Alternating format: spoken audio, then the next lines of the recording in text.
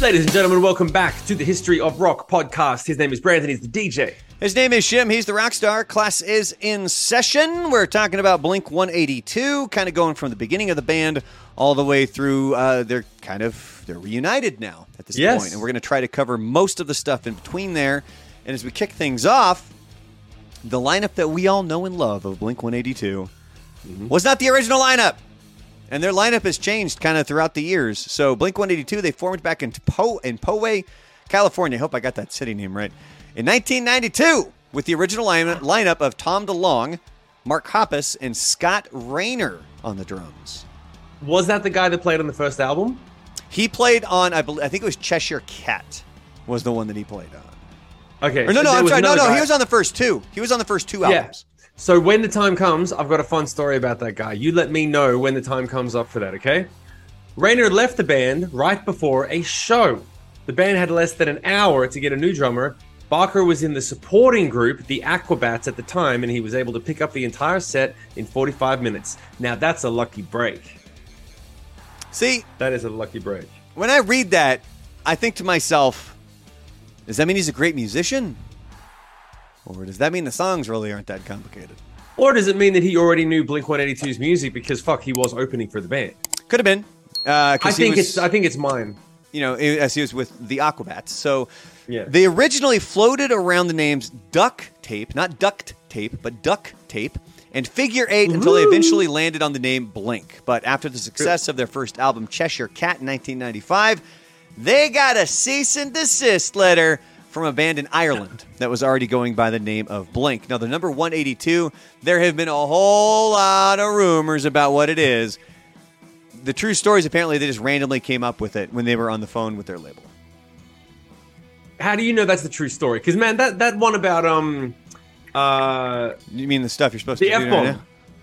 Yeah. The room. Okay, all right. The rumors were the number 180, but you kind of blew it. 182 came from one popular rumor is that Tony Montana drops the F-bomb in Scarface 182 times. It is also believed that it stood for Rancho Bernardo, where they went to high school. The R is the 18th letter and the B is the second letter. See, that one sounds like bullshit. But the one from Tony Montana, I thought that was real. People used to go through Scarface and count it and be like, oh, I must have missed one or two. But it's because it was all bullshit. For the longest time, they were kind of just, they let it roll. And they never really said anything. But I believe recently they have come out and they have confirmed, like, yeah, we made it up. It truly does not mean anything. So Hoppus actually left the band pretty early when his girlfriend gave him an ultimatum. It's me or the band, was what she said. And he chose her briefly. When he found out that they were recording a demo, he went right back to the band. Yeah. There's no way that's going to work out. The song All the Small Things, probably the first song that most of us came to know and love. Yeah. All the Small Things was written by DeLonge to his then girlfriend, Jenna Jenkins, in the late 90s. The two would get married in 2001, have 2 kids together. They unfortunately split in 2019. Random fact, Jimmy Eat World played at their reception. That might be one of the most underrated bands of all time, Jimmy Eat World. I've never really been a big fan.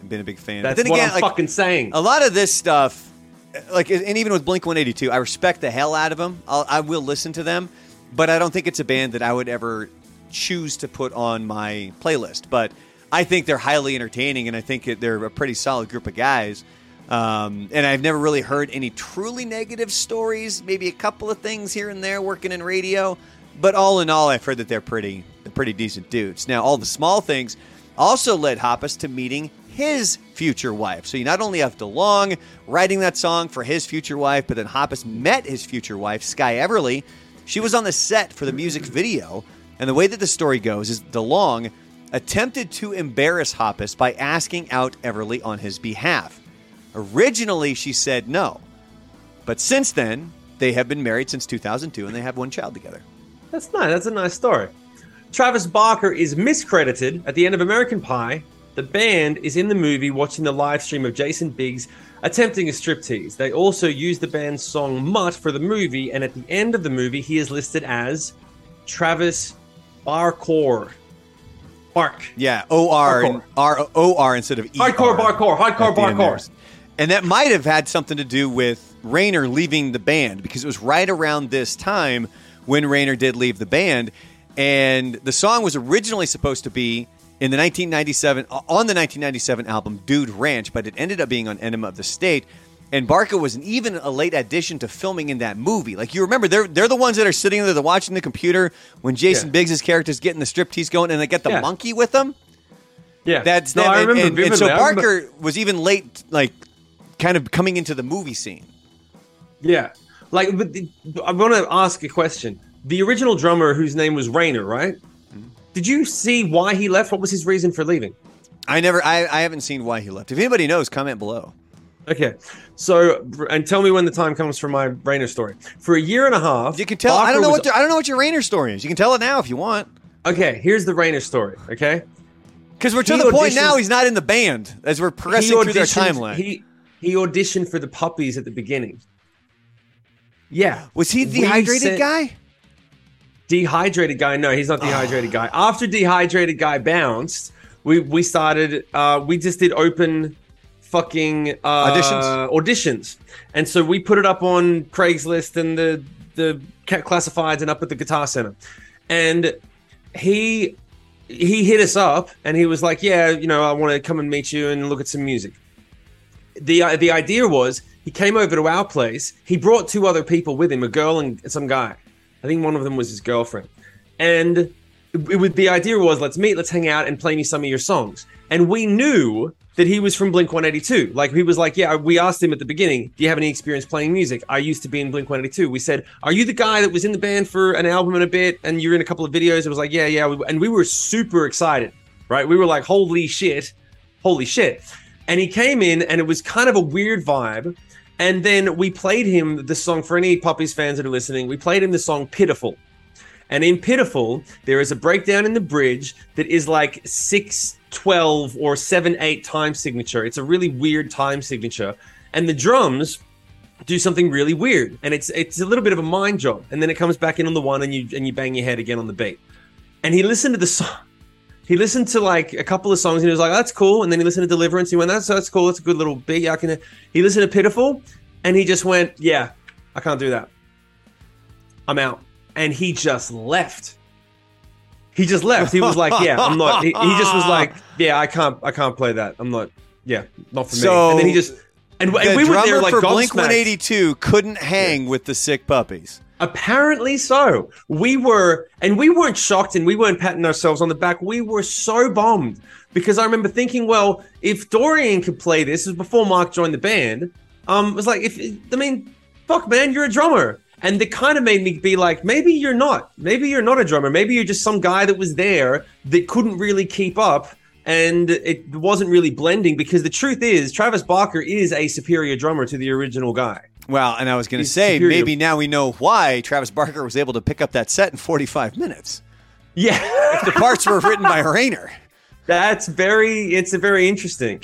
Yeah. So that's my Raynor story. And I always remembered it. I always thought it was really weird to be there, be like, yo, this is cool. We love your stuff. Have a beer. Great. And he's just like, Pitiful. Nah, can't do it. Yeah. He's like, no, his exact words like, yeah, I can't play that. He's like, well, it was nice to meet you. See ya. And he just walked out and we were like, what the fuck just happened? Like, it was before we had a chance to process what he even said. Damn. So I love this part. For a year and a half, Barker was only being paid as a touring musician, and he had to fight to get writer's credit for Enema of the State. Barker told Hoppus and DeLonge that unless he was paid accordingly, he would treat the gig as a session member and just show up, play his parts, and leave. Since then, he has been a credited writer for Blink-182. That is kind of a gangster move, and it takes fucking balls to do that, because the truth is that when you're in a band that's successful, Barker is one of the few people who is really, really well known in today's day and age as being a drummer. Mm-hmm. Like, he stands alone as a brand as a drummer, but he wouldn't be if he wasn't in Blink-182. And no one gives a fuck about the drummer. Let's just be real. No one really cares. If he had put that on the table and the band said, yeah, fuck you, you don't write the songs, you came into a ship that was already moving, we're going to get a new drummer. Anyone would have come in and played that spot. Anyone could have played those songs. And they were like, nah, man, okay, cool. You're doing a good job. You're a good guy. We want to be a band. Let's bring you in. They don't need to do that. But for Barker to throw down and say, yo, I want equal splits for playing the fucking drums. Like, You and then getting you it. dogging drummers, Yeah. bro? No, I'm just saying that if you have a band that pre-exists, they'd already done 2 records and had hits. He didn't contribute to the success of the band up until that point. And he was in the band for a year and a half and then finally said, yo, make me a full member or I'm out. Dude, I'm telling you from experience, drummers have done that over the years and it doesn't work. Okay, there are drummers that are session musos in bands for years and they're like, make me a member. And they're like, nah, fuck you. You're getting paid $5,000 a week. I'm making a note here. Shim Moore hates drummers. Hates them. No, hates drummers are Clip overrated. it and put it out there. No, overrated. You ain't nothing. You know fucking good. All right, so the self-titled album, which was released in 2003, was the first album that By the way, just disclaimer, not true. I'm just kidding. Chad might watch this from Breaking Benjamin. Fucking like, I love you. I love drummers. I'll see you here. I thought you were going Chad Smith of the Red Hot Chili Peppers. No, Chad Smith too. Both of them are great. Like drummers are. See, and the reason you didn't say that, I know, is because you hate the Chili Peppers. You hate Dave Navarro and you hate Chad Smith. You're an asshole. You're an asshole. Let's go. So the self-titled album, 2003. This was the first album that didn't feature a joke song. It was a more serious album with more self-expression, and it was more autobiographical in nature. And I think that also was one of the lesser performing albums, if I remember correctly. It's one of their best-selling albums, I believe. Really, one of their best-selling albums. Fucking A. I believe it's touted as one of their best albums. Okay. Barker was in a plane crash in 2008 that may have reunited the band. At the time, Barker had teamed up with DJ AM for the project TRV $DJam. See, I left that in there because I knew you weren't going to go over the show notes ahead of time, because if you did, you would have looked that up. No, I wouldn't have looked it up. I would have just read the show notes. And I did read the show notes. I do what you tell me. Okay. Just before midnight, their private plane, was headed down the runway when the occupants heard a loud bang. The pilots told air traffic control that a tire had blown and they were aborting the takeoff.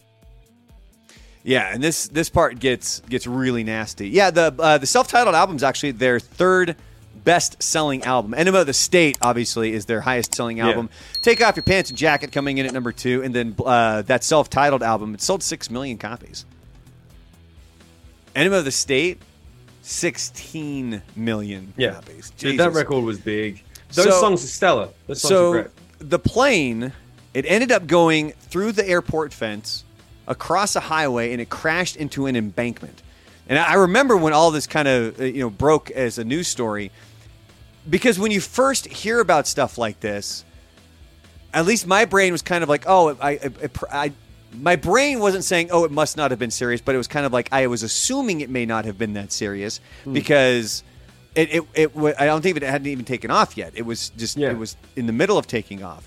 And this was bad. So Barker and DJ AM ended up being severely burned, and they were listed in critical condition at a local hospital in Augusta, Georgia. The 2 artists were the only survivors of the crash, as both pilots, personal assistant Chris Baker, and security guard Shay Still were killed. A year later, DJ AM would overdose on prescription drugs and cocaine, leaving Barker as the only survivor of that crash. And I remember around this time, too, because I remember DJ AM, he had a guest spot on the show Entourage when they're looking for shoes and stuff. And it was just, I was following a lot of this pretty heavily in the news because it really intrigued me. I've always been interested in Travis Barker and DJ AM, and it was a lot at this time. And it was heartbreaking reading how all of this stuff went down, man. Yeah, man. And following on, Barker had always had a fear of flying, and there are people, this is not uncommon, he will only travel by bus when touring domestically, and he has to travel by ocean liner for international concerts. I know Ben from Breaking Benjamin does the same thing because he doesn't like to fly. It's not uncommon. There's a lot of people that do that.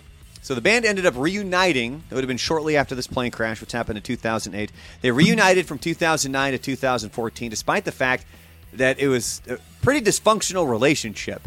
Hoppus said of this era of the band, quote, "Everything was always contentious.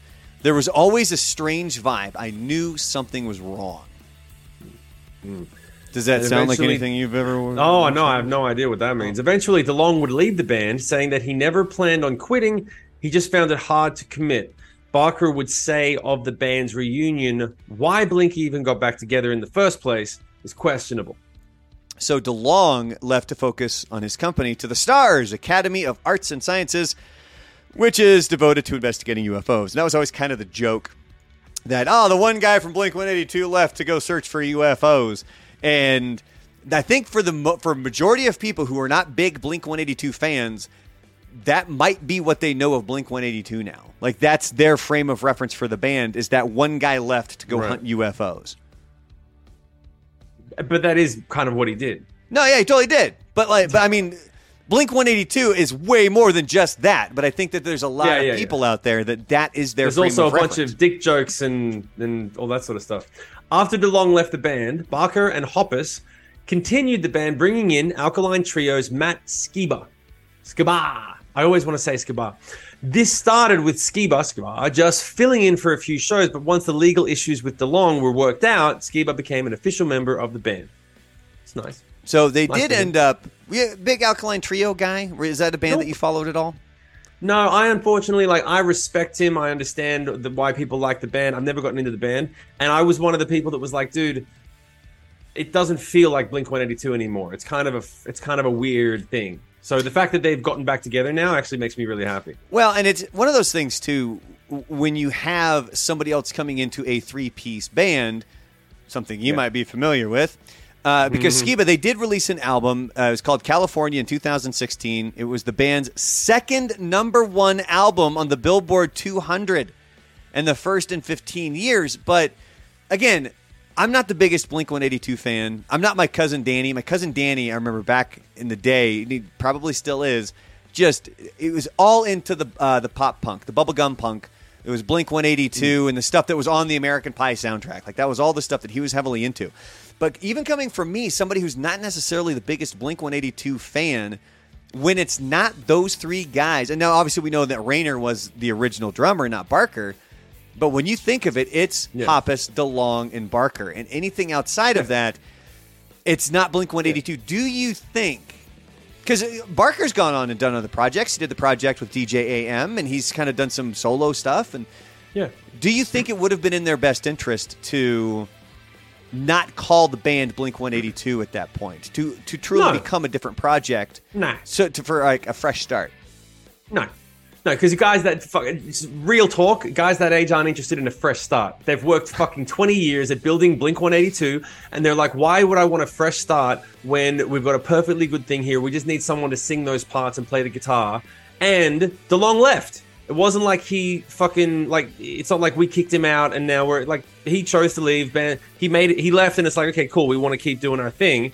And it's different when you have it's very different when you have two singers. When you have two lead singers and two main songwriters, it changes everything. If it was Green Day, for example, you'd be like, dude, just fuck off. Like, if Billy Joe's gone, don't call it Green Day. Not, even with it's not with Green Mike Day. Dirnt and Trey Cool, it's not the same.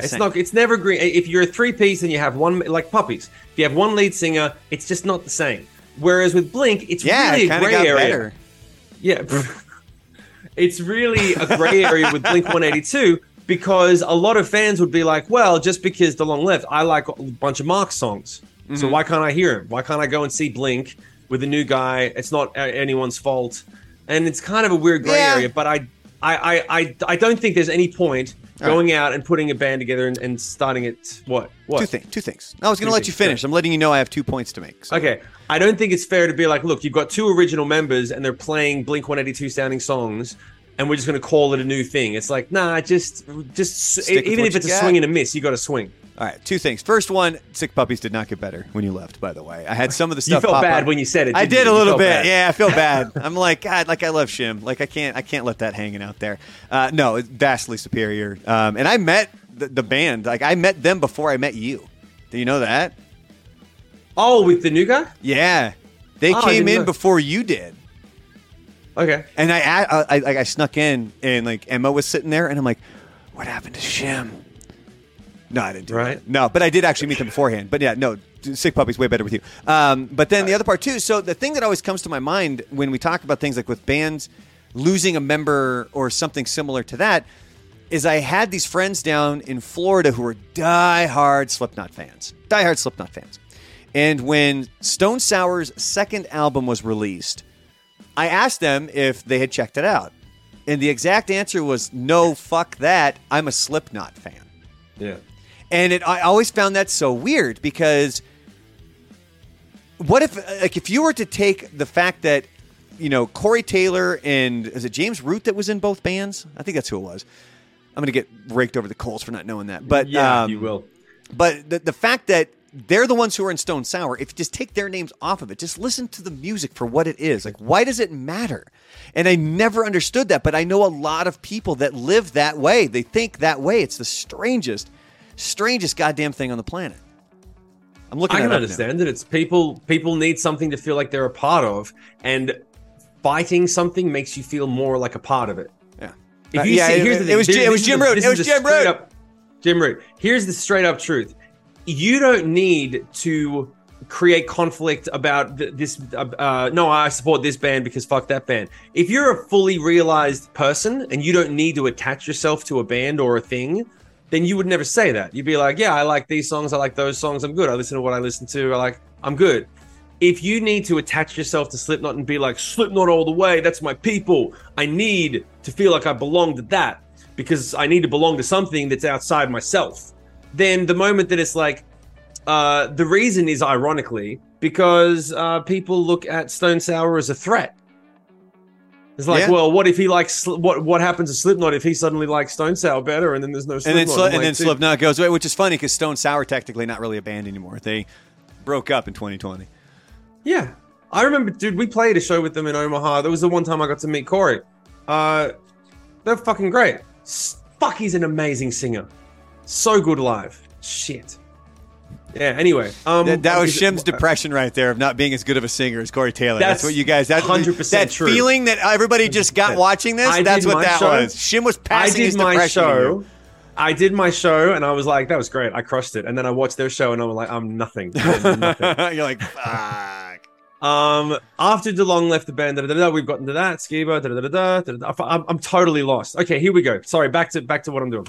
In June of 2021, it made big news. Hoppus announced that he had received a cancer diagnosis. He was receiving treatment. However, he was declared cancer-free later that year, but was to continue screening. So, after the cancer diagnosis, it was reported that Hoppus and Barker and DeLonge, they were getting together. They were actually meeting to talk about old problems and some personal issues and some things about Hoppus's diagnosis and stuff like that. And so, man, that rumor mill... baby started going because it was like, he made this announcement that he's sick and, he's going through treatment and, does this mean that they're going to get back together? And then, lo and behold. This year, speculation began. DeLonge was going to be rejoining the band, and on October 11th, it was officially announced, boom, back with the band. There's a new album. There is a world tour. So, and all I hear when I hear that is, let's get paid. Apparently looking for UFOs ain't paying the bills, man. Dude, no way. And Angels and Airwaves is a good product, but it's got to be tough. Like, people did the same thing when they were like, yo, fuck Angels and Airwaves, but if you don't know, that was DeLonge's other band, because they're like Blink-182 all the way. When he left Blink-182, people fucking took a dump on Angels and Airwaves, and Angels, that's a great band. Really cool songs. Well, but, they're going to sell out 20,000 people a night. It's going to be huge. Oh, it's going to be a gigantic ass tour. And one of the things that kind of led to the speculation as well is that Skiba was getting asked frequently about his status with the band. Yeah. And all he would really, he would never quite answer the question. It was more or less like, I don't really know. So then, of course, that led the rumors more and more and more. And there was this whole big marketing campaign behind it. And lo and behold, we are back here in 2022. With Blink-182. Nice. I think it would have been nice if they'd left him. If they'd been like, "Look, let's make you the second guitar player on the side of stage, and you can stay with the band." It would have been nice to do. There's a lot of three-piece bands that have an extra person off stage. Green Day, I believe, did that for the longest goddamn time. Blink really needs another guitar player. Their sound is. I've heard them live. They need another guitar player. Are you saying they suck? No, I'm saying they need another guitar player. Because they suck.